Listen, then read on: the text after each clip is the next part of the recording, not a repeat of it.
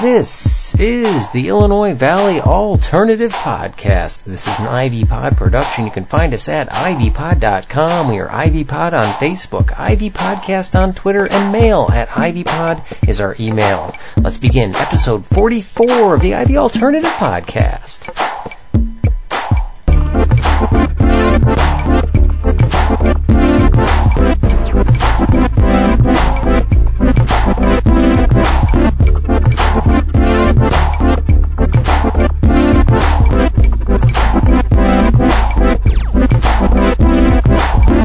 Hello, Clayton. Hi, John.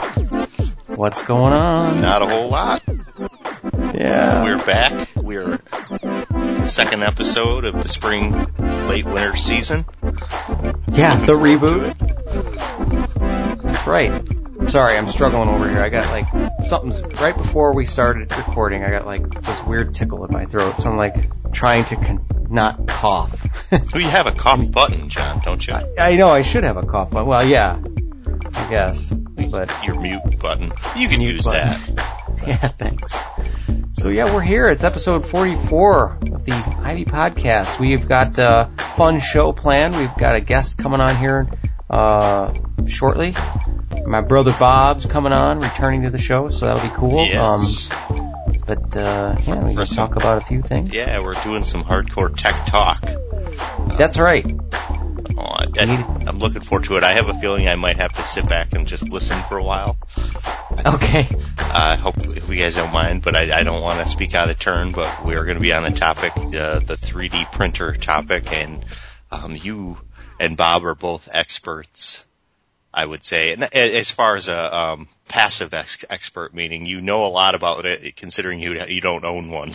Without ever actually using one, right? That's right. Weird. You're familiar with the technology and kind of where it's coming from and all that, so it'll be interesting how that works. So, but yeah, it will be. Yes.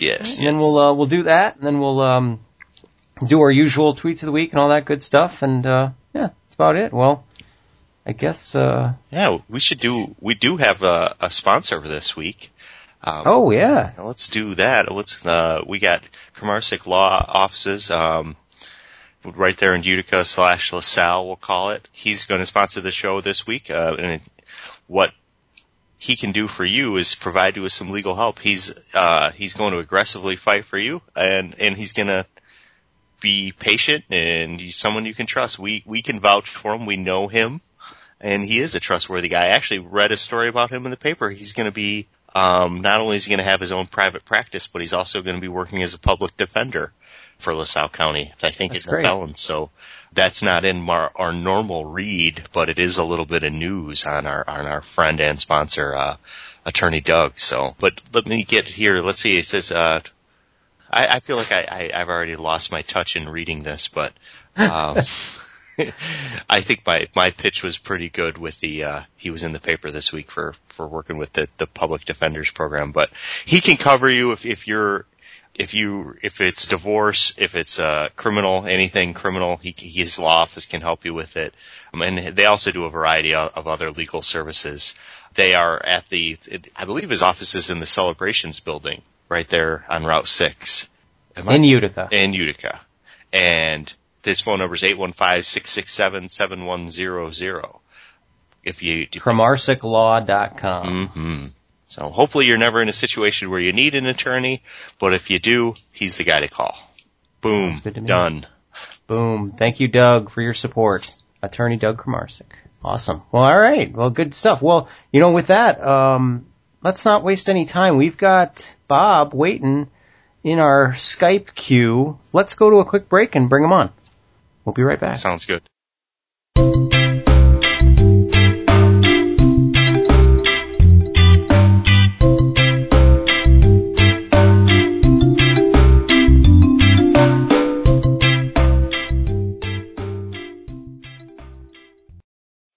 Okay, we're back, everybody. And as we mentioned before, this week we've got some help we brought onto the show. He is actually our first guest ever. My brother Bob is joining us on the show. Hello, Bob. Hello, it's good to be here. I was anxious to be on the show again, so thank you for inviting me.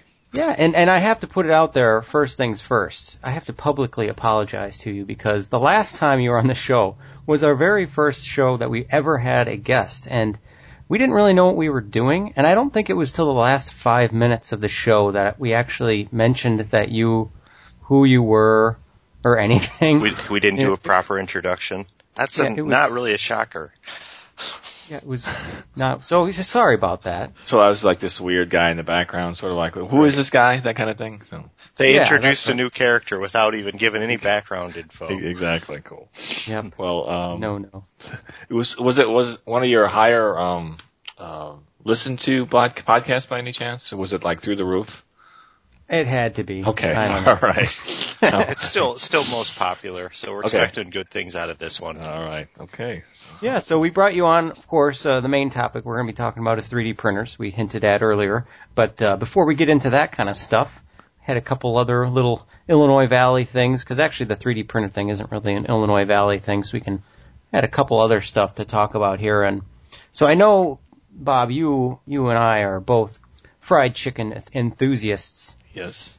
So I had to ask you, and put you on the spot, because I know you make regular routine trips back to the Illinois Valley just for some fried chicken. So do you have a favorite? I have a number of favorites, and it's true. I do drive sometimes specifically to go out for chicken. We'll drive the hour and a half back home.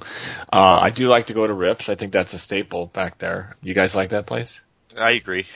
Definitely. Right. Oh yeah, I think it's the gold standard. Okay. Yep. Yeah, it's kind of an experience in itself, just going there and kind of legendary. What is your wife? Is she a fan as well? Because she's not from the Illinois Valley, is she? She likes Rips, but she's not a big fried chicken person, but she really does like that chicken. So it makes my life, that's good. A little bit easier. Yeah. She has good taste. Yeah. So she doesn't mind the paper plates, and which kind of part of the cool things of the whole thing is just the simplicity of the whole thing. So it's right. It's pretty fun. You guys eat there or take out? I've takeout when I've gone there. Okay. Really? Yeah. I don't know if I've ever had takeout. I've just gone, actually just gone in and sat down. Well, but it's actually been a while. So you missed the experience of getting the chicken there, and by the time you get it home, the bag is actually completely deteriorated. It's with grease. John, you know what I'm talking about? Oh yeah. Oh yeah. So it's kind of funny, but it's well worth it. So. Wait, hang on just 1 second, everybody. Hang on just 1 second. Jump back into the chicken. Right. Bob, you should introduce the other places you like to go. I do. I also like the Right Spice. You guys been there? Not for in Peru. Yeah, I've never had that, but really, Right Spice. You never? Well, we just went there. Oh, we just never had their fried chicken. Right. Okay. Right. Whenever I go out, I always get fish. I don't know why I do that. It's just because I don't cook fish for myself at home, so I always just get it when we go out. On Saturday night, you get fish? Oh, well, yeah. Well, not always. It's not like it, but I don't know. I guess I mix it up, but all the times I've gone to the Right Spice, I've never had the fried chicken, so. Oh. Well, have give to it a try shot. it. Yeah, I would agree. I would second both of those nominations there. Okay. I also like the Eagle Supper Club. That's pretty good. You guys been there? Yeah. All right. And I've had the fried chicken. It's good. Okay. Of course, Garzanelli's kind of a staple there. You can't go wrong with that. And I haven't been to Turgeon's in probably 10 years, and I'm not even sure if they still exist, but that's the place I used to go to more often when I lived, back home. Are they still around? Where was that? I'm not even sure. Well, they moved. So. They were in Dalzell for a number of years, and they moved to, I think somewhere in LaSalle. Oh, yes, that still exists. Okay. Does it? Yep, I think so. Huh. There must be a loyal follower. That's not the name, though. Turgeon. Is it Turgeon's? Wasn't there another name for that place? Well, I just always referred to it as Turgeon's because they owned it, but you're right. It might have had an actual restaurant. Either way. So, how about, did I miss anything that you No, those are all great choices. The only other one that I would pick, which was, I just got to go there just the other day, Hank's Supper Club in Ottawa. That's like, their chicken, you wouldn't normally think of that place for their fried chicken, but it's a very light batter, so it's a little different than many of the other Illinois Valley fried chicken establishments, but it's the lighter batter. It tastes so good. Okay. Cheese Shop has good fried chicken too. in Ottawa. Speaking, since we ventured over this way, so. Did you say the cheese shop? The cheese shop. It's kind of like a deli. Oh, okay. It's not kind of like a deli. It is a deli that does big lunch menu, and they do a lot of catering. Okay. So, Nice. yeah, they did my wedding, and we had fried chicken at my wedding. So there you go. Very nice. And everybody seemed to really enjoy it. That's cool. Even my dad, who's a harsh critic, he'll tell you. So he was happy with it. He said it was good. So. Well, I've been taking an aspirin a day for the last probably 8 years. Because of all the fried. I'm not willing to give up fried food, so I figure I'd take an aspirin. Apparently, that's good for your heart. So right on. I'm just going to keep motoring on through. See, a lot of people there, and I found this when I lived up in the suburbs, and I came back and had fried chicken. If your stomach's not used to it, it can be a painful experience. It definitely can. Afterward. Yeah, it can clean you out, to say the least, if that's what you mean. Yeah. All right.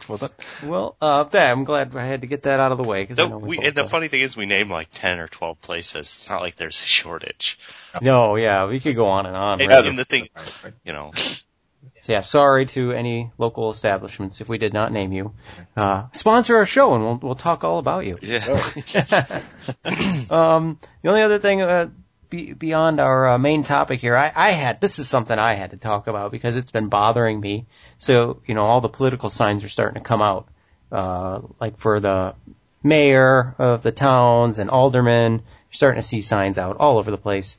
And okay, is it just me, or do these guys understand that these days people are into social media? I see signs all around town, and it's just the person's name. And so then I actually go the next step, and I type in their name on Google and Facebook and Twitter, and I start looking to see if there's anything at all about these guys out there. I can't find anything. It just bugs me. It seems like if you want to get, it just seems like an automatic thing you should be doing if you're trying to get elected for anything anymore. Well, if you want to win, I would think that would be number one thing to do. So, I agree. Yeah. It's kind of crazy. How many of the people do you think that vote in the local elections are big Twitter activists, big on Twitter and that? Do you think, I know it's probably greater than it was 4 years ago or 2 years ago, but I think a lot of those folks, a lot of them probably aren't that active on the internet. Well, yeah, even maybe not Twitter so much, but at least Facebook. Especially around here in this area, everybody's on Facebook to a certain extent. Right, that's true. And just to create a page for yourself for your campaign is about 5 minutes of time. It is. It literally, you would think, if they're a serious candidate, would have some sort of, campaign managers or somebody feeding them advice of what they should be doing. So I agree totally. In this day and age, they should be doing something.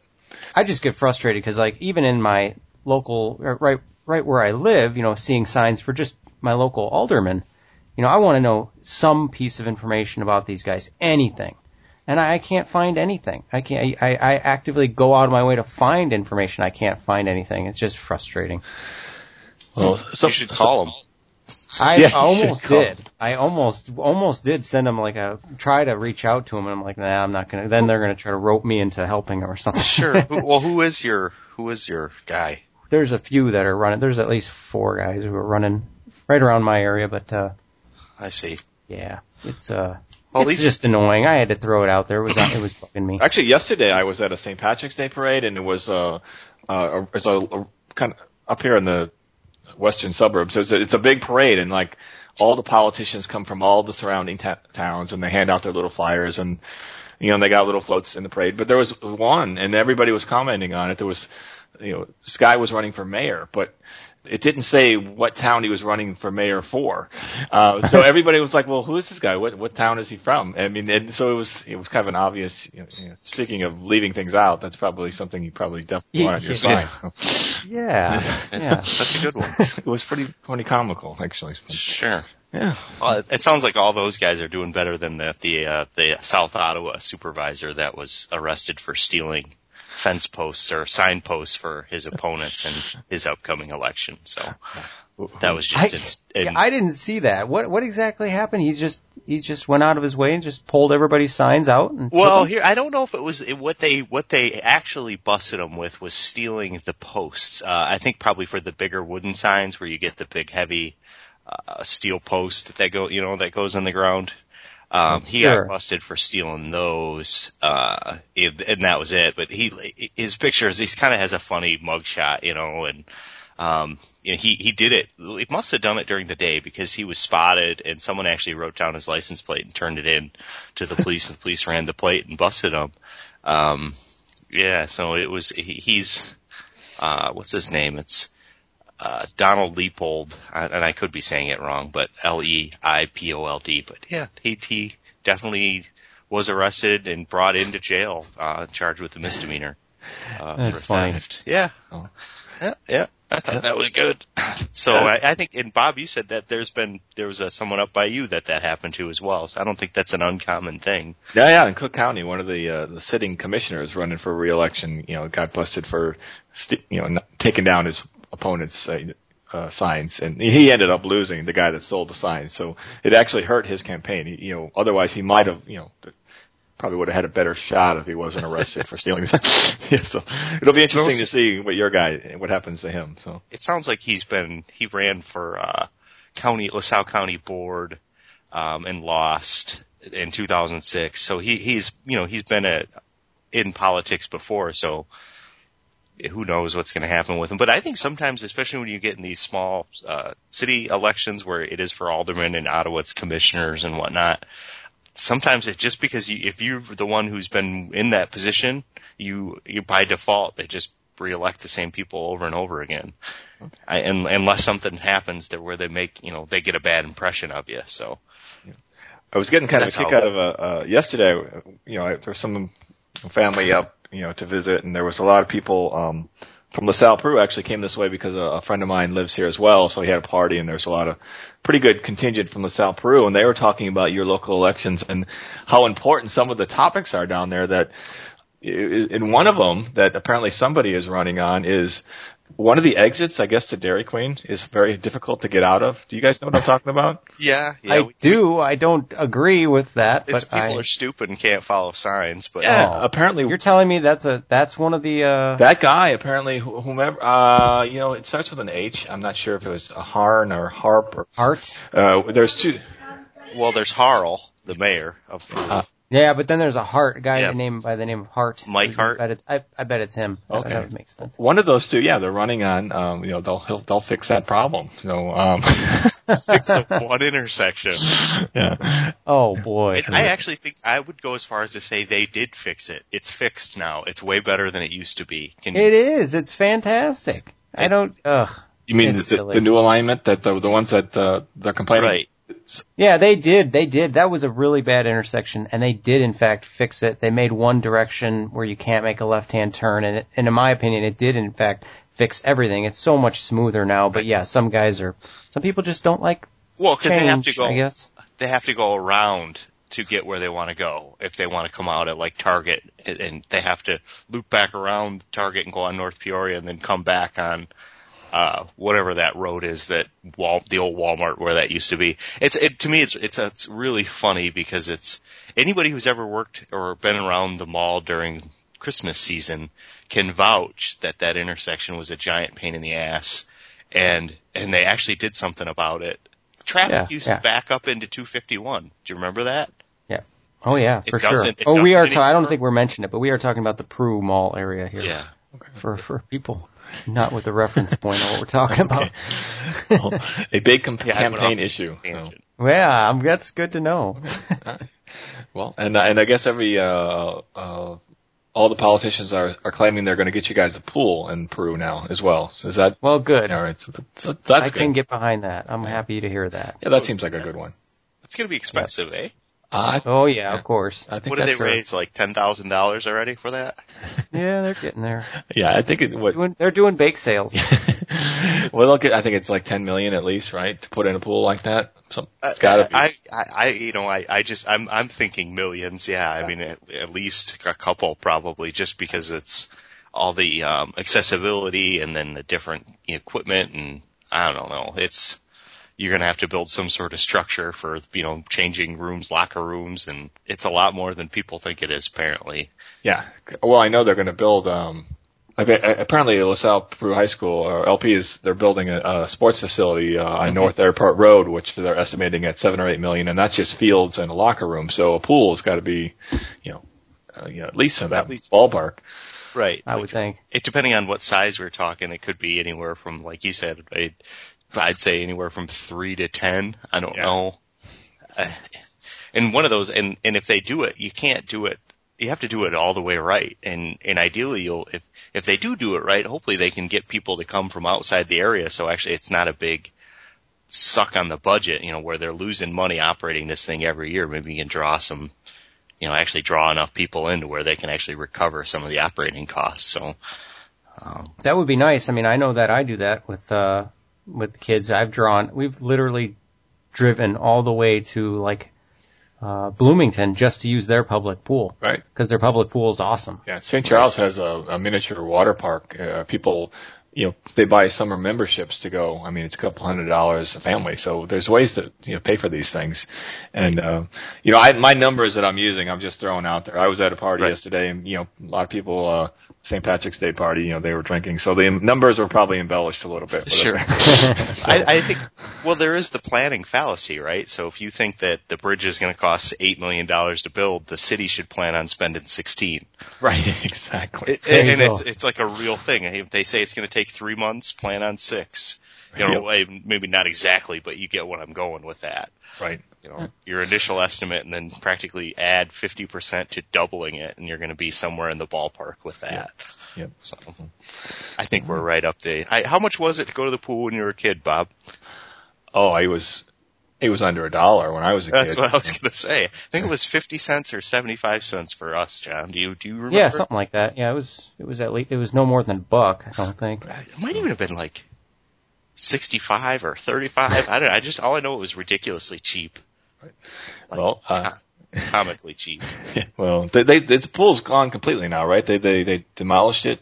Mm-hmm. Yep, it's gone. Okay. I had heard that they were losing like tens of thousands of gallons of water daily. Is it daily? Yeah, it was thousands daily or something like that. It was crazy. I think someone would have noticed that a long time ago, but the amount of money that just the amount of chlorine that they probably pump down the drain. Because they have to sanitize the water, and if you're having to add water all the time, then you're having to treat that water. Right. So holy cow. Yeah. But concrete pools in Illinois don't jive. No. With the freeze and thaw and all that. So concrete roads or all that, those barely work. So pools don't. So it'll be interesting what they can come up with. So. Okay. All right. We're going to take a quick break.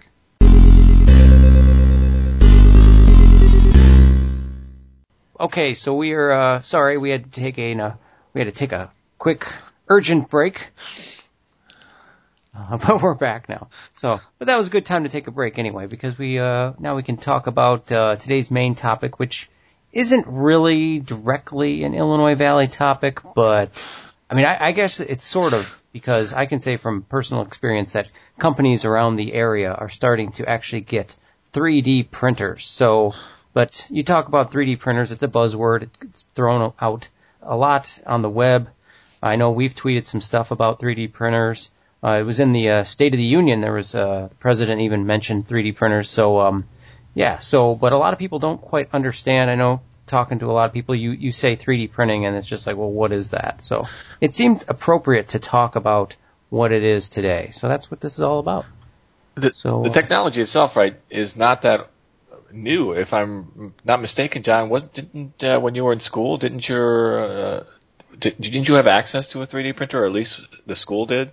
Yes, there was one in my building, actually 2 of them. Okay. I didn't really, I only used it one time, but and I don't remember what kind it was, but yeah, you're right. It is an old technology, and there's been inventions on this going back to the mid to late 70s, but now it's just blown up. Okay. Just because the cost is so low now. Okay. But yeah, absolutely. Okay.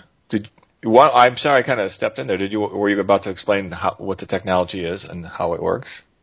I could. Okay. We could do that. Okay.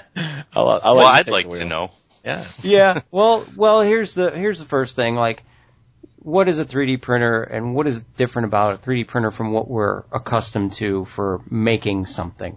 And I think the words that are thrown around, I know, researching this, you see a lot of stuff where they talk about additive versus like subtractive manufacturing.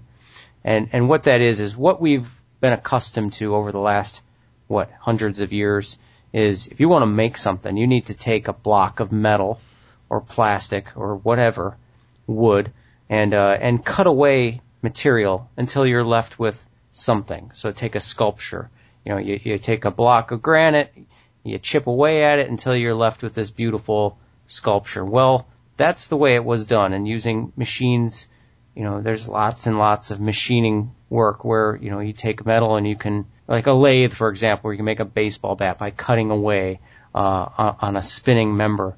Well, with 3D printing, that's not how it works anymore. This is an additive way to make something, which means it builds from the ground up whatever it is you want. And because it's like a ground up building, it makes creating stuff limitless, actually. And that's not really explaining how this thing works, but just to kind of give you a general idea of the main difference between it and what's traditional making stuff. And now, Bob, you've actually seen one of these things working, right? Well, you went to that Z Corp. I did. I went for a demonstration many years ago, and it was back.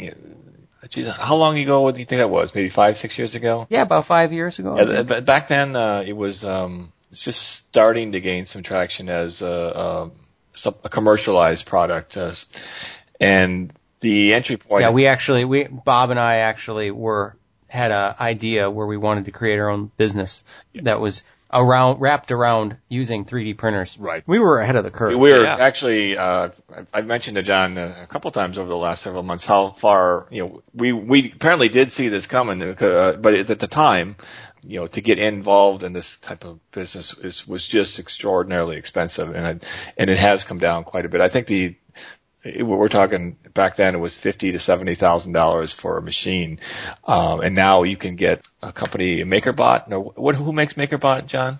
Well, there's the company Make, I think, who makes. You know what? I forget. Now we're gonna have to search that because I thought MakerBot was its own company, but it probably is owned by somebody. Okay. MakerBot, well, now there is this technology that was, tens and tens of thousands of dollars, or even, in the hundreds of thousands of dollars. You can get a personal one for about $2,000. I'm pretty sure it is called, there's one of them is called the Replicator. I think MakerBot makes the Replicator, right? Yeah, that seems right from what I'm that's correct. Yeah, so that's something you can buy for a couple $1,000s now. So, it's limited in its usage, but it's still a 3D printer that you could have in your house, and you could print, little items that, if you're an inventor or a tinkerer and you want to do something, you can do that. So, the way it works is it's kind of, to understand how this thing works, they call it 3D printing because, well, let's see, what's a good way to explain this? Picture your printer that you have for printing out pieces of paper.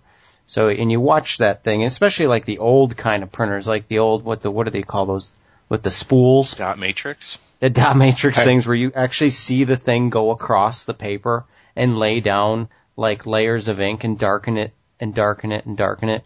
Well, picture that, but now instead you've got a base, just picture, a piece of plastic base. It could be like almost the size of a piece of paper. So now that's your starting point. Now you've got this guide that's going to run across that piece of paper. And inside of that guide is tiny, tiny little injectors, like a tiny little nozzle that's squirting heated up plastic. The plastic comes on a spool, and then this thing heats it up, and it goes through and inject into this injector, which goes across the paper and just keeps going across over and over and over again.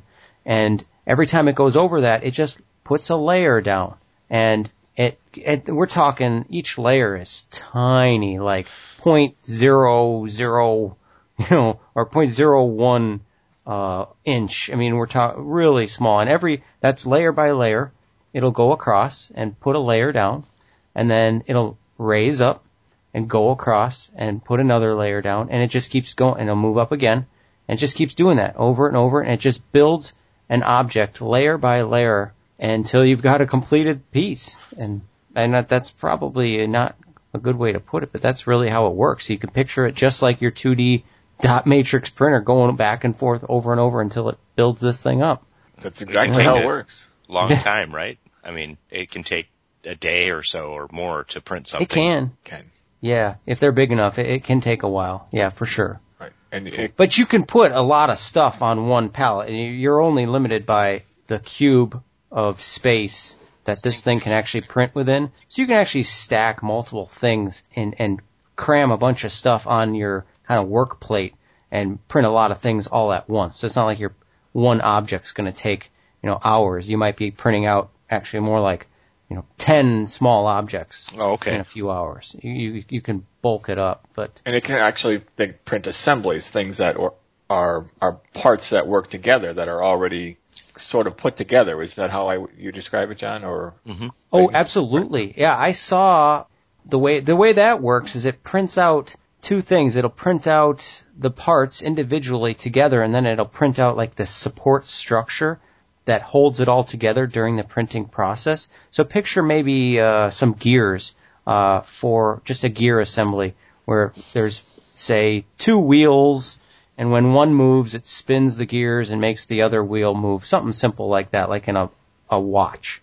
So it'll print those pieces out together with the support structure that when it comes out of the printer, you take it and you dip it in a solution. That support stuff goes away, dissolves away, and you're left with a physical assembly that will spin and the gears will move, and it's a working assembly. It's amazing. I'm pretty sure on that, you said gears, I thought Jay Leno has one of these things for working with his steam cars.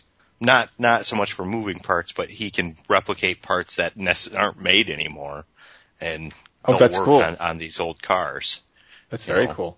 Right. I know I've heard that. I'm wondering which one he has, because I know there are 3D printers out there that will do different types of metal. They're not really the type of printer that's becoming popular now with these 3D printers like the MakerBot type stuff, but there are printers out there that do that with actual metals. Well, he might actually even make the prototype and then take it to a machine shop, or his machine shop guys can, you know what I mean, where he'll get it and then have the plastic Well, in some cases, he might make a plastic replica of it, and then he'll take that and use it to make a cast. Right. And then they'll actually cast a metal part. Right. I think that's more or less what it is, because he doesn't have an original piece.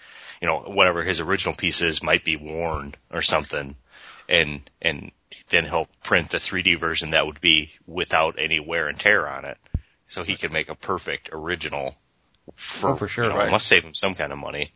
And Clayton, you mentioned prototyping, and I think that's, probably its number one purpose is to prototype items before they ever go to, extensive manufacturing, I would think. Right. Yeah, I know. For me, it's exciting because when you think about design and stuff, because day in and day out, that's kind of what I have to do is design, different stuff. And when you're thinking about how something's going to work, or maybe something you want to make, you like, personally, I know I'm often limited to think about, well, what can I make on a lathe? What can I come up with that we can make with a drill press, using conventional tools? Whereas with these things, you don't have to be constrained. You can just come up with anything you want, and this thing's going to be able to print it out. Right. They make relatively cheaper ones of these 3D printers, and I know a guy who actually makes his own electronic cigarettes. And those are kind of a popular thing now, where you have a case where you're going to put your battery, and then you have the part, where you put your juice, or however that all works. But he wanted to get one so he could manufacture his own cases and actually try to shrink it down to where he can fit all the components that he likes to use perfectly in his own design, without being, limited to what is already available in that sort of niche market, because that is something that's becoming more popular. But he seemed pretty excited about the prospects of just for something that kind of simple, where you just need a little box with. That's good for him, and especially with something like that that's so new. Mm-hmm. He probably could make some money, because it is such a new thing, and there isn't much out there for that yet. Mm-hmm. he might be on the forefront of something there. Well, I have a kind of a random story that involves a couple guys trying to make money off of this technology. I promised you guys I had a kind of a coincidence story that I knew I was going to be talking about this tonight, but I was at the mall today, and we were just doing our regular shopping, and Bree ran into it. Bree's my wife, by the way, and she ran into a department store, and the first part of the story has nothing to do with 3D printers, but I took they had the Easter Bunny there, of course, so we headed down that way to see them, and the Easter Bunny was bored and was literally sleeping on the job. He was sitting there with his arms up, and his head kept falling back because it was obvious he was sleeping in his costume. So I snapped a shot of that, and it was pretty funny, but that's the completely random part. But that's awesome. But while we were there, I saw this store that was in the mall, and it was called 3D Figureworks. And what they did is they had actually the machine that John mentioned a little while ago from Z Corp in their store, and they had a whole bunch of cameras, in a circle. And what their business idea was, they shoot you with the cameras, and I'm sure there's other technology involved as well. And then they make 3D images with this 3D printer of you or your pet or your child or whatever you want, and they can make little statues or any kind of little item. And I thought that was just completely random that I saw that at the store today.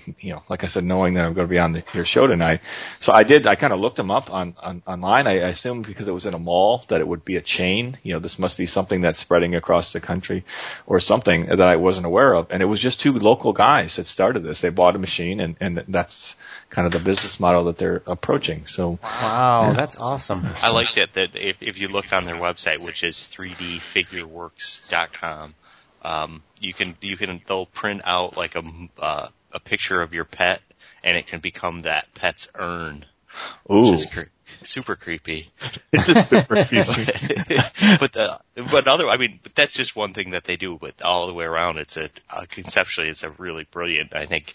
I don't know if as a business, if they're going to be able using a mall, that's a great place for people to see it. So I'm not looking at the website. Do they give any costs whatsoever or prices, what they're charging anywhere? Did you happen to notice that, Bob, when you were there? I didn't ask about pricing. I didn't, actually, I just didn't have the time. I was not there long enough to get that kind of information. That's the one thing I wonder. I would think that's the biggest challenge for them, is being able to charge and make it cheap enough that people will actually do it, but actually make money and support themselves at the process. That's a tough thing. Yeah, I got to think their margins are pretty tight, because you really, unless they're really charging a lot of money for these things, and that is a good question, and I should have. Sure. Yeah. Well, they do like 3D portraits, like shadow boxes of just like your head in a box. You know what I mean? That is wow. It looks pretty realistic. The images of the people. It is almost kind of creepy, really. But it's pretty amazing. So. Well, one thing we forgot to mention before, we talked about how these 3D printers work kind of like they just build something up layer by layer. But before you even do that, you actually have to have a 3D model, a computer-generated model made with like some kind of a CAD program, like maybe AutoCAD, like Autodesk Inventor, or there's SolidWorks, or there's even free programs out there like Google SketchUp. There's more and more modeling programs out there. But before you can actually produce some object, you do have to make a 3D model of it on a computer. Then you load that into the printer, and then it prints it out. So forgot that part. Now, with those guys, they must be using those cameras they're using. They must also have some kind of 3D scanner too. Right. They probably scan you, and then they put an image on it. But that's pretty awesome. That's amazing. I didn't know anybody's doing anything like that. Yeah, it was. I just can't get over how much of a coincidence it is that I saw that today of all days. Yeah.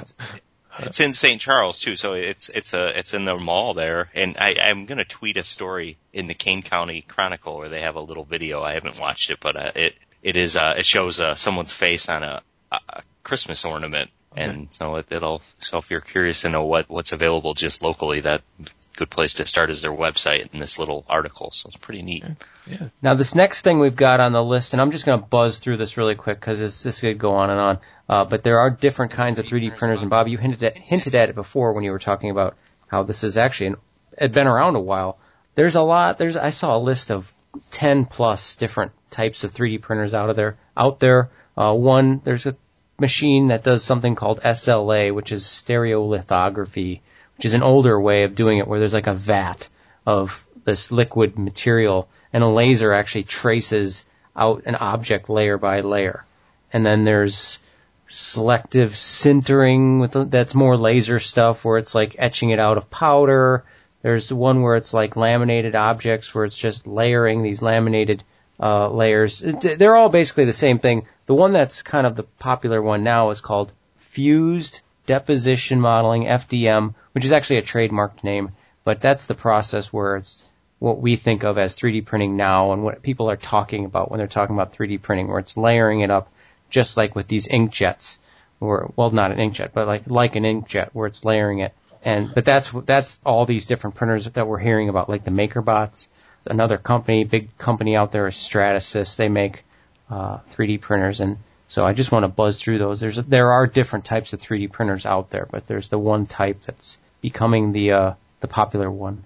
It's actually, and also it has some. It's used a little bit in the medical field too, because they can take CAT scans of your bones or your head, and if a doctor wanted a physical model to have ahead of time, they can do that. They can take those CAT scan images and they can create this model on the computer with them, and then print them out if they wanted to, which I always thought was probably, you would think would be a pretty big market. There's probably companies that specialize in that. That's pretty amazing applications. Yeah, right. Or like maybe dentistry or whatever, just being able to produce the real thing before starting. Right. Sure. Yeah. So I think it's I think we're just going to see more and more of it as the years go on. So hopefully someday it'll be as cheap as a desktop printer, and we'll all have one. So well, and that brings up, what would you use it for? I guess. What do you think? If you had one, what would you use it for? Clayton? Christmas ornaments, mainly. Yeah. No, I guess I don't know. I mean, I think people, when computers first came out, they weren't entirely sure what they would use it for. But the imagination sort of takes over, and all of a sudden there's viable, real life applications that are going to save you time and money. And I think that's where this is headed. You know what I mean? Where maybe we don't know off the offset, we just know that it's kind of a game changer. I think there's going to be like simple household applications. You think about you own something that breaks, and or you lose a part. A button on a shirt, anything that simple. You could just print out your own button if you lose. Kind of an odd example, but yeah, you could. That's how. That's true, and that's kind of one of the problems with 3D printing is you do, at least kind of right now, you kind of do have to have a skill in 3D modeling. You need to know how to do that. Mm-hmm. And not a lot of people do know how to do that. But, and this is growing, out there on the web, there are databases full of 3D models that people have gone ahead and already designed for you. So it's as simple as going to those sites. You might have to pay like some small fee, but there's a lot of free ones too. But then once you download the model and you pop it in your printer. So exactly like you just said, Bob. Like say maybe you got a Dyson vacuum or something, and your the couch attachment broke, and you need another one. So instead of sending for it, they just send you the model and you print it out. Yeah, that could be a new way of a new distribution system, a new way to get parts to people. Is rather than sending it to them, the physical, you would print it out yourself. That's probably where we are going with this. Sure. I would think. Well, I love the theoretical idea that in the future they'll be able to print out like body parts, like your liver. Oh, right. They're working on that. Yep. So that gives you an idea. And I loved earlier when you said, "Oh, we had two of them when we were at U of I," and and that's like back in the '60s when they had one computer, and you had to schedule time to program on it or whatever. And it took up 2 rooms. How old do you think I am? Back in the '60s? Well, no, what? But no, like the same idea with computers. You know what I mean? Oh, yeah. When there was one computer on campus. Right. And yeah, it was the sure. size of a 3 offices or whatever. That's kind of how I'm visualizing the future, looking back, going, my dad talks about them only having 2 of these, that kind of thing. Does that make sense? You know Yep, what I mean? It does. We're in a wonderful era of technology where our minds get blown regularly, so it's pretty cool. Yeah, that was good hinting on the medical thing, because these things, they are working on actually using like stem cells to print out human tissue and maybe someday organs. Mm-hmm. But there's other uses too, like art design. Artists can pretty much come up with anything they want printed out. I'm just going through our list here. Architectural design, maybe like a landscape design. They can actually make models of structures and tools, for sure. And then you mentioned prototyping, but I would say even production. Some of these printers that have good resolution, they can print stuff out that is production grade. And for a company like that's doing smaller quantities, because injection molded plastic, something that's been around for quite a long time now. But in order to use that type of technology or manufacturing, you have to make a lot. I mean, tens and thousands of parts to be able to cover the cost, because it costs so much to make the stuff that actually makes the plastic parts. So the entry to get into that sort of a technology is very expensive. But this makes it a lot easier for a small company to do small runs of plastic items and actually be able to produce something that's a production grade piece of plastic or whatever. So I think that's really cool. Well, that brings up an interesting point. Something that I'd like to know a little bit more about is injection molding. You said that the machines themselves have to be produced to make that particular part. Is that what you said? The cavities, so the tooling that goes into the machine has to be made for whatever the part it is. So say you're going to produce some toy, a figurine or something, and you'd make this object, and then you'd have to cast tooling. So the plastic gets injected into this tooling, and then it cools quickly, and then it opens. There's usually 2 parts to it that come together. They close together. Something squirts in the plastic, it opens, and the part falls out.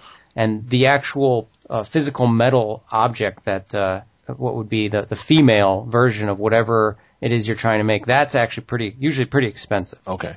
That's the expensive part. I mean, you could be talking about, because I've looked into this before, like the tooling just to make the part could be anywhere like $20,000. I mean, lots of money. And for some small company, that can be a hard cost to get over. Whereas with a 3D printer, you just print it right out. Oh, wow. So that's interesting. And you do run into the issue of, it does take a while. Mm-hmm. But if you double them up or triple them up and print a bunch out at one time, well, it's not so bad. But it's cool. And I think they're getting bigger too, right? So because for a long time you were limited to very small parts, and I think the size is increasing over the last couple of years of what you can actually produce. I remember when I looked at it a few years ago, it was like a 12 by 12 plate, that was all the working room you had. And I think now they're at least a few feet. Have you seen any of the bigger ones? Anybody? I haven't, although I've heard in magazines that Boeing has something big enough where they were actually able to print out a small plane. Oh wow. So that's wow. That's crazy. That's crazy. All right. Well, I don't know if it was one you could get on, was it? I doubt it. Maybe it's like some kind of drone or something. I don't know. Right. A model potentially, but yeah. Right. Neat though. Yeah, we just buzzed through that. Yeah. We know. We just covered that. We all need to get one. I'm still trying to convince Amanda that I need to get a MakerBot, but fortunately I don't really have couple $1,000s laying around where I can just go buy one of those. So yeah, not many people do. So I hope it does come down in price. I saw the cheapest ones out there now are like $500. They really, is that the kind where like you make your own? They send you the parts and you have to build it? That's what. Well, that's still awesome. That's what the one kid that I knew that was looking to make the small parts for his like the e-cigs. I think that's what he was looking at. Like $450 or something like that. So great. I wonder. Awesome. Well, so even with, I'd be interested to find out what like the MakerBot. $2,000. That's an entry point that at least it's doable for some people, I mean, not necessarily or me. A small company. Yeah, or a small keep. But the materials, the actual stuff that they use, I wonder how expensive that is, because it could be like, I have a desktop printer here that costs $150, but the cartridge is $50 every time I need to go get new ink. So I wonder if it's the same concept where the I would say it's more so even, where it's like $60. You know what I mean? Where it could be more. Right. I've seen some mixed things on like message boards where I've seen some people comment on that where they did say, they get you, the materials are pretty expensive. Okay. I don't know. I don't have anything to back it up. Just going by blogs. That's an old business philosophy though. Like the Gillette team, they'll give you the razor or, to sell you the blades. You know what I mean? Or however you want to put it that way. I mean, they'll give those away just so they can make their money down the road. Right. But I can picture the problems too. Like inkjet printers long have been the bane of so many people because they dry out and they're expensive. And, I wonder how these are for quality and, if you gotta shake it or something to make it work right or the ink runs or I don't know. Where I work, I deal with a lot of industrial, not quite industrial, but larger grade printing machines, and we have to have maintenance contracts on them because it's not something goes down. It's not like a desktop printer where you can replace it. These machines, they cost a lot of money, so you have to hire somebody on a per year contract just to maintain them. If it breaks, I think there's similar arrangements with these machines. Yeah, I thought. Yeah, there is. No, there is. They do cover service. Yeah, no, exactly. But the one good thing though about these printers is they are making them in a way that is more serviceable, even by just the people who are using them. Like before, with the older machines, the big ones that were tens of thousands of dollars. I mean, it's just like you're talking about where people have to come and fix them. But now they're a little more modular and they have cartridges just like an inkjet where like the materials are actually just pop them in, pop them out. Okay. And same with like the tips, like the things that actually do the injecting, they're all interchangeable. So they've made it more, I guess, user friendly, even for maintenance. Okay, that's good because I think that's important. Right. Well, absolutely. That's a lot of good jobs out there for someone who's looking to get into something where there's a new technology where I can imagine will be high demand. That would be an area if you're capable of working on high tech equipment and good with your hands, detailed work, it'd be good field too, and it'd be interesting. But I guess I didn't, I brought that question up. What happens if it jams up? But the service contract thing makes a lot of sense because, same thing with my work where you have this piece of equipment when there's one company that'll come and service it, and like the next day if it breaks down typically, where they're right there because they need to be. So right. Those contracts are now, they can get to be pretty pricey on those. I'm sure the Clayton, that machine you're talking about, you gets those thousands of dollars in some cases for more. Yeah. Right. Oh yeah. Well, this is a science lab, so we're looking at like a XRF, X-ray fluorescence for chemistries and stuff like that, where you're looking at like a $500,000 piece of equipment. The service contract, if it's $4,000 a year, is nothing. Right. You know what I mean? Oh. That's, and I could picture just the manufacturers trying to come up and train and get people in that actually know what they're doing. That's got to be tough on them too.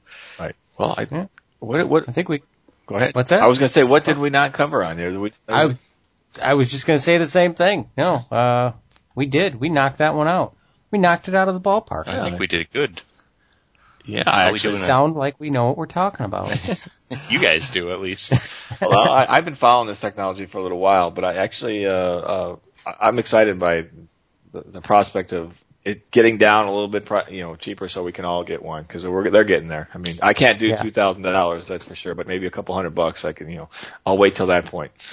Yeah, same here. All right. And until then, I'm gonna probably, I'm getting one through work, so I'll report on that. Nice. I'll have a follow-up report on that once I start playing with it. All right. Well, guys, I think I'm at. I don't know if Should we go to break now? 'Cause I was going to say that I have to be leaving you. So, but I no, you're more than welcome to stay for our tweets of the week. But we understand. Okay. So no, we're going to go to break here. Bob, thanks so much. Everybody, Bob, you're on Twitter. Do you have anything you want to plug? Anything else you want to say? Or I don't have anything to plug. I am starring in a movie coming out in a couple of weeks. No, I know that's not me. No, I don't. But I appreciate the offer. I am on Twitter. You can call RL Spellich if you want to follow me, or and I'll start following you. So I like Twitter in that regard. How we can all kind of get together and see what's going on in the world. It's pretty neat. Yeah. For sure. Well, thanks again for coming on the show. Thanks, kind of Bob. last minute too. Right. Thanks. We'll talk to you later. Okay. Thank you very much. See you, Bob. All right. Bye. We'll be back quickly here with our to finish out the show with our usual segment. Be right back.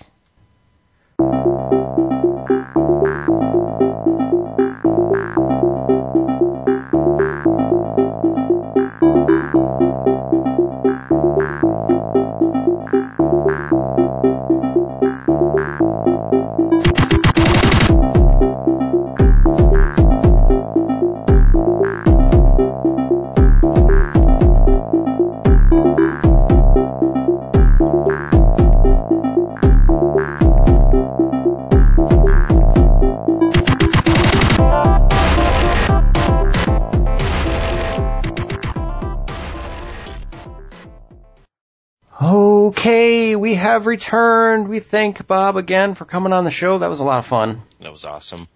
Yeah, talking 3D printers. And, so hopefully we'll all be able to get one of those pretty soon. Mm-hmm.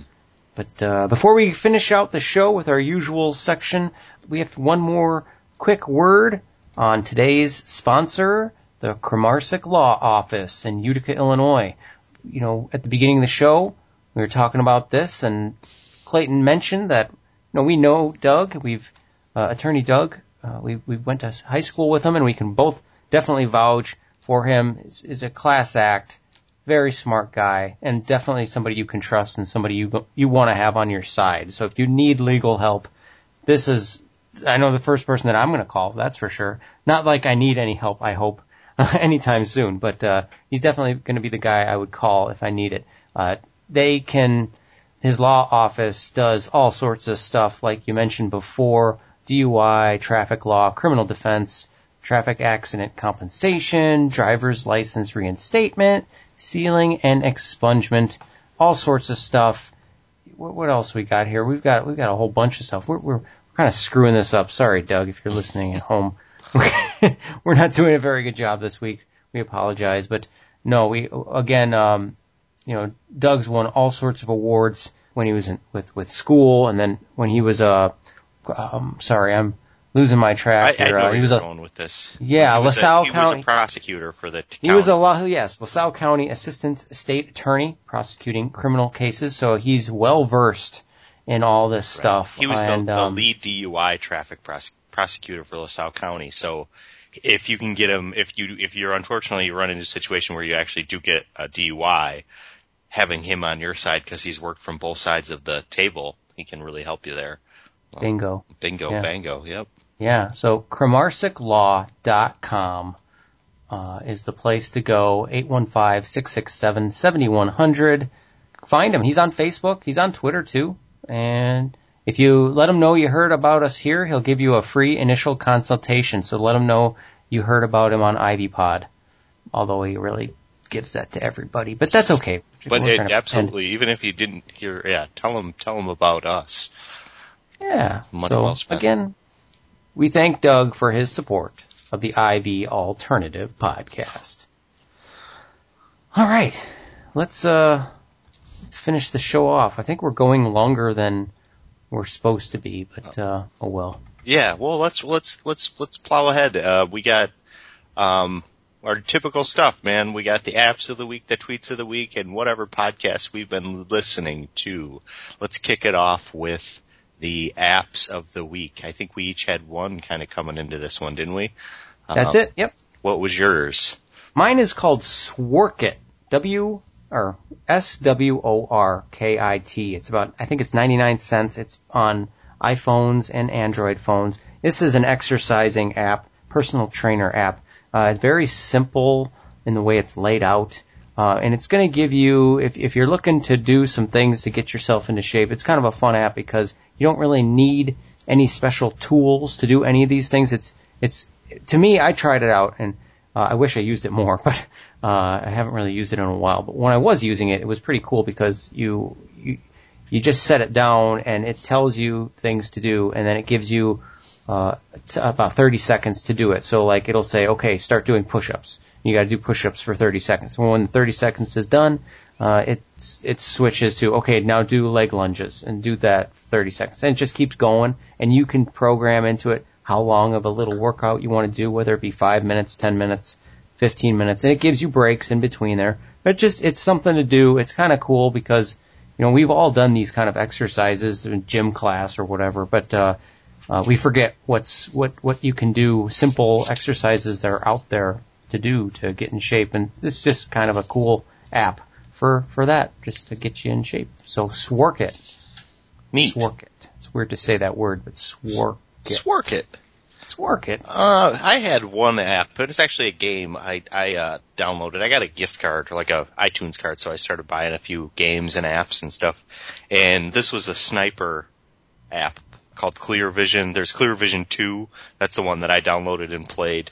It's kind of almost like a role-playing game, but really simple graphics, and you're a sniper and you kind of have to play distance and wind. So you get the scope out and you have to sort of, put it up and to the left, depending on how the wind is going and whether or not how far away you are. And cool. I'm gonna check that out. It was pretty fun. It's quick. It doesn't take you very long to kind of plow through it. But I thought it was really enjoyable when I was playing it. It's a really fun game, and I'm not even sure if it's on Android or not. I just know that I got it for the iPhone. So, okay. My guess is it seemed fairly popular. So, I'm sure there's people out there that would know if it's on Android or not. But Clear Vision is the name of it. So, good stuff. Nice. All right. Well, that's our apps. It's plowing ahead to the podcasts. I've got to travel a lot this past week or so I got to listen to a lot of podcasts in a short amount of time. So that was fun. I always like when that happens. Mm-hmm. And of the ones that I listened to, a couple notable ones that I enjoyed, Words from Nerds. Those guys, it's a tech show, of course. They talk about anything techie and apps and different stuff like that. And they had a pretty good one, their recent one from last week. That would be the week of March 12th or whatever. They had some stuff about Facebook and about how there's just based on what you like and what you like, just that alone, they can pinpoint what you're gonna, if your political orientation, whether you're a guy or a girl, whether you're just all sorts of things they can figure out about you in detail just based on what you've liked. So it was kind of creepy in a way, but it was interesting. Mm-hmm. How Stuff Works on the papacy or whatever was a good one, just because of the timeliness of there was just a new pope came into effect, or a new pope, and so this was just explains the process. So that was kind of a good timing for that one. And then last one would be Steve Carell on The Nerdist. Was good. Cool. It was one of those one-on-one Chris Hardwick, just one-on-one with Steve Carell. I do like those personally the best for The Nerdist. Yeah, and it was pretty good. Yeah, they get a little giddy sometimes when they have the whole gang.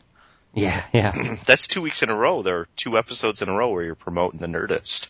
Yeah. Sounds like you're a big fan now. I'm a fan board. too. It's a good podcast, and I'll have to check that episode with Steve Carell out. And before you give yours, I forgot. Quick shout out to the Nerdy Directive. We got some really good shout outs on their show. Oh. They were talking about awesome. our show a lot on their show.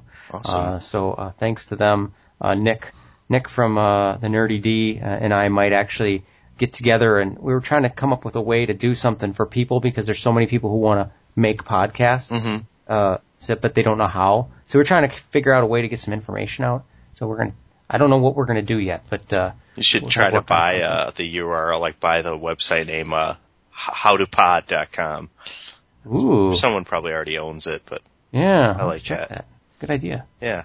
Let's see, in regards to the more podcasts, I haven't been listening as much. Like I said, I'll do my usuals as much as I can during the week, Bill Burr and Carolla, and a Skeptic Tank with Ari Shaffir.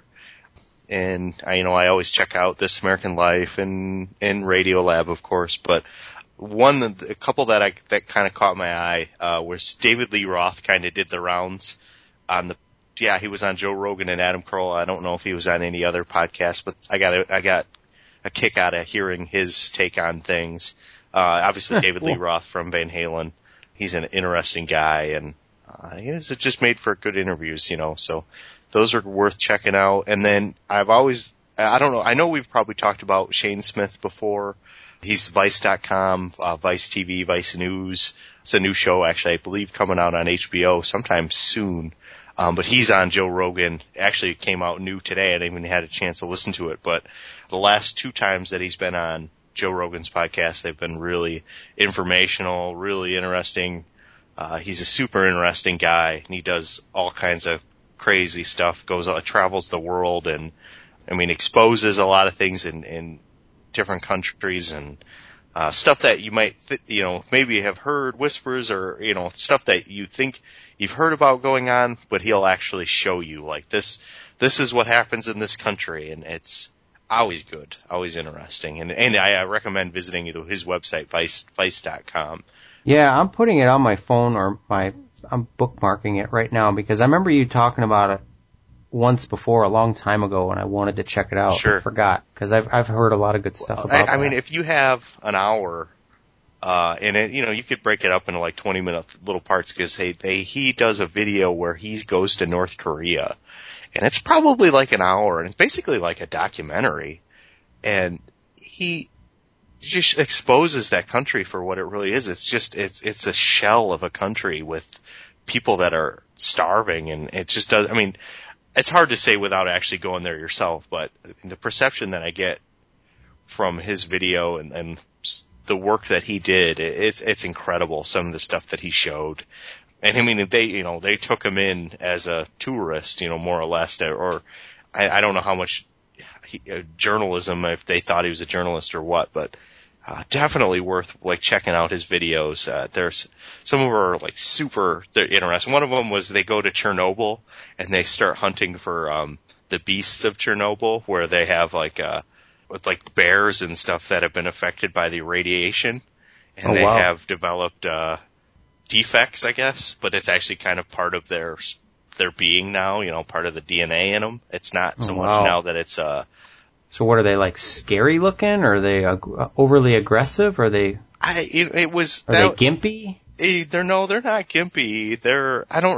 They didn't really show. They conceptually they talked about the different kinds of animals and how they were affected, but it was more or less just showing the old communities in the 80s that surrounded the nuclear plant there, and then them up on a watchtower with automatic weapons shooting. So it didn't really show anything in the wolves or anything like that, but the idea of it was cool. It was just kind of like the North Korea one, where it was just very eerie, and you just can't even imagine being there yourself. Or if you did, it's just creepy. So definitely recommend anything that he does. He's a Canadian guy, and he's just not scared of anything, and that's what I think is so intriguing about all the work that he does. There, you don't get a sense of fear with him. Maybe worry and maybe a little anxiety, but never outward fear. Good stuff. I don't know. I say we move on to the tweets of the week. All right, let's do it. You found this one, so you can take it away. Oh, this one is from OSF St. Elizabeth, at OSF St. Elizabeth. Did we do that? Wait, real quick, am I reading the wrong doc? I thought we did one of these last week. We might have did this one last week. Did we? 2 weeks ago. Something's not right. The Wired one looks really familiar. That's not from that long ago, is it? Is it? I don't know. Oh, we're sorry, guys. We're spacing out. Well, go for it. If we're repeating ourselves, oh well. Sorry.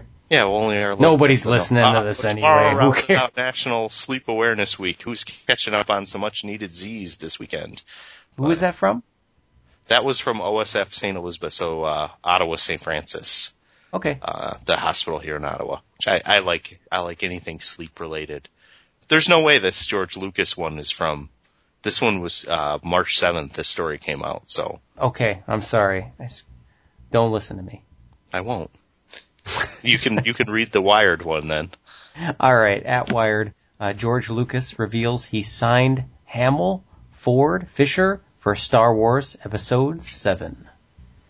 What are your thoughts on this? Are you? Well, I can tell you right now, as we sit here recording, I am wearing a Star Wars T-shirt, so I can tell you I'm ecstatic.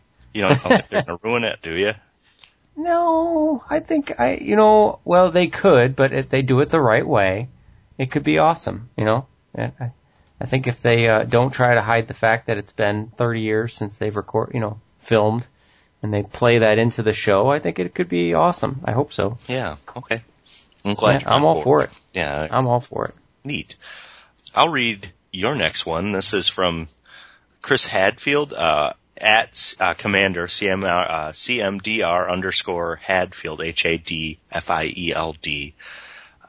The space station runs on Universal Coordinated Time, AK Greenwich, with 16 sunrises per day. We didn't switch to daylight savings. Happy face. So, you want to comment on that? This guy is amazing. That's all I can say. Is he an astronaut then? He is the commander of the International Space Station, and he tweets daily, like hourly. He's constantly tweeting. He's tweeting pictures of Earth. He's tweeting just random stuff. He today tweeted a picture of himself in his St. Patrick's Day attire in the space station. I mean, this guy is amazing. There's some stuff on the web, just quotes of his that are really good, inspirational stuff about just following your dreams and stuff like that. This guy is just incredible. And if you're a Twitter, he's a Canadian, yeah. Yeah, he's definitely neat. Yeah. But yeah, if you have any interest in space and you like Twitter, this guy is definitely somebody to follow. Yeah, he's awesome. I'll keep that one in mind, man. Cool. Yeah, next one this is a Frog Pants guy, at Mr. Scott Fletcher. He's a voice man. Why do so many craft beers taste like a Christmas tree or a gym sock that a cat peed on? Stop trying so damn hard to be special. I just thought that was funny, because there are a lot of crap microbrews out there. I think you and I both try a lot of them, and I can say, yeah, there are some out there who I would agree they're trying a little too hard to be different. I'll agree with that as well. That's funny though that some people get really turned off. There are certain beers that I think a lot of people, no matter, it could be the greatest pale ale there is, right? Some people aren't going to like it. True. Like, we love Moon Man, but I could see, somebody not liking it. Right. To each their own. Right. They don't know what they're talking about, but whatever. Right. Moon Man's not too overpowering though. But, some people whine about, like, Heineken being pissy or whatever. It's like, well, you don't like pale ale, so that'd be like, well, this chocolate's sweet. I don't like it sweet. And be like, well, you don't like chocolate, obviously, That makes sense, right? I'm not too out of Yeah, I'm with you. I don't know. Just my take on that. I'm opinionated when it comes to beer. I got one more. I think this'll be the end of our tweets, right? We got the rest of them. This one was really interesting. I read it. It was tweeted from, now I can't think of his name. It's from at AEI, which is, let me see, what is it? The American, it's a more of a right-wing sort of, group. American AEI.org. I don't Industries? even know what it means. AEI. Oh, I wish we could backtrack on this because I don't know I'm not even sure what it is, but I read the article and it made a lot of sense. What the tweet is: a better way for young families to build a future, Social Security taxes versus down payments. And what this article said, there's a link to a really interesting article where if you're a young man, woman, couple, whatever, and you're coming out of high school or college, say you're 22, 23, 24 years old, if the government gives you the option of, instead of paying into Social Security, which I think works out to be 10 to 14% of your income, the government will allow you to put that money into a savings account, where you will have the option in the future to use that towards buying a house, and that money will be used as a down payment. And then the way your Social Security would work, you just don't get the same vested interest in it later on down the road. Like, so if you retire a little bit earlier, you only get what you paid in later. You wouldn't get the full amount, that is, if you started paying in when you first entered the workforce at the age of 22 or 23. And if you're a career-oriented person, oftentimes you're not going to be relying solely on Social Security anyway, and that maybe 5 or 6 years where you were saving to put a down payment on a house and putting into your Social Security, it's not going to hurt you too bad by the time you're 65 or 70 years old and ready to retire, but you will have $25,000 to put down on a house.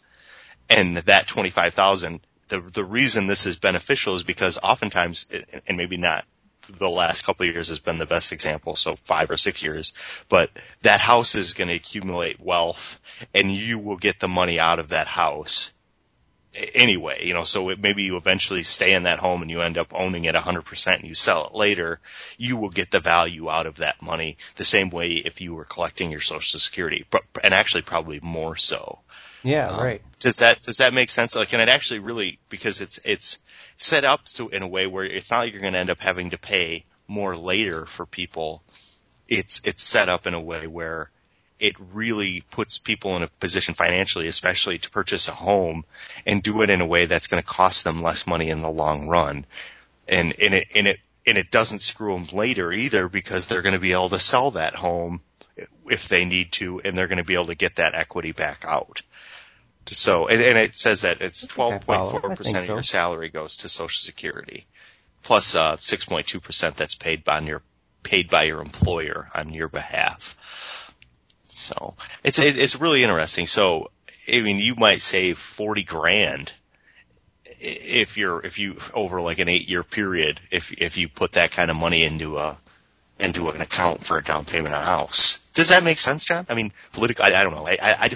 No, I think so. I'm slightly confused, but then again, all that stuff kind of confuses me. So right. Well, so the government takes 12.4% of your salary and puts it into a Social Security. Yeah. Okay. And instead of them doing that, instead of it going to Social Security, it will go into to a savings account, or to an account to where it will be held in the event that if you want to buy a house, you will be able to use that money as a down payment. And what ends up happening is, if you don't end up buying a house, it'll just go into Social Security like it normally would have, and you'll reach, when you're ready to retire, you'll get the full amount that you should get. And then if you do end up buying a house, you maybe won't get as much every month when you retire from Social Security. So I guess it's kind of like pinning, it's kind of like taking a chance. Okay, do I think Social Security is going to be there for me in the future? And if not, okay, so you're going with this as an alternative? No, well, as soon as you buy the house, you'll start paying into Social Security like you normally had. You normally would. And if say you start putting it aside to buy a house, but then don't, then that money automatically goes to Social Security, and then when you're ready to retire, you will get your full amount that you would have if, like you had been paying in your whole life, like we do now. Do you know what I mean? So I guess the only bad thing would be, I guess, if there was another housing crazy bubble like there was years ago, and all of a sudden houses were just ridiculously expensive, and that down payment isn't as valuable, maybe. Right. Well, the beauty of this is that a lot of the reason those people got burned is because they weren't really even putting any money down. No, that's true. Yeah. And if you're putting 25 or or you say you're putting $40,000 or $50,000 down, that equity, no one can take that away from you. You own that. So even if the house goes from being worth $275,000 to $175,000, and you put $50,000 down, you still own $50,000 worth of that property. And you still might be underwater, but at least you have that equity. True. So you can use that, right? No, I gotcha. That's cool. We don't typically get too political on the show, but I read that and it really made a lot of sense for young people like us, where our dollar isn't going as far as it did 6 or 7 years ago. And it's really hard to save that kind of money to get, a conventional loan. I mean, you don't necessarily need 20% these days anyway, but I love the idea that it's a out of sight, out of mind kind of way of saving for a home, where it'll benefit you now and later, because you're going to get your equity quicker. You're going to be able to pay off your home sooner. And it's just, and plus, like you brought up the concept, like maybe Social Security won't be there, so you might as well get it if you have the option to not pay into it, and it gives you an immediate benefit. I think it could be worth it. So I feel like we ran a little long on that idea, but that's okay. I wanted to make sure that I got the point across about what theoretically how it would work. But who knows if it could ever work that way, but I like the idea of it. So. And with that, that's a show. That's an episode. That's it. All right. What is this, episode 44? 4. Wow. Cool. Yeah. It's climbing up there. Have to have a big party for episode 50. Oh, yeah. So, www.ivypod.com. @ivypodcast is Twitter handle. ivypod on Facebook, and mail@ivypod.com is our email. You have any other closing thoughts, Clayton? No, I don't. Hightail it out of here? Nope. I just placed my order for a 3D printer, though. I don't care what it costs. I'm getting me one. I don't know what I'm going to use it for yet. Make a gun. Yeah. Print out a gun. We didn't even talk about that. No, we didn't. That was the one thing we sort of skipped skipped over. Yeah, we'll save that for another time. I like it. All right. Yeah. Good episode. All right. Yeah, good stuff. I guess that's it. So we'll see you later. All right. See ya. Bye.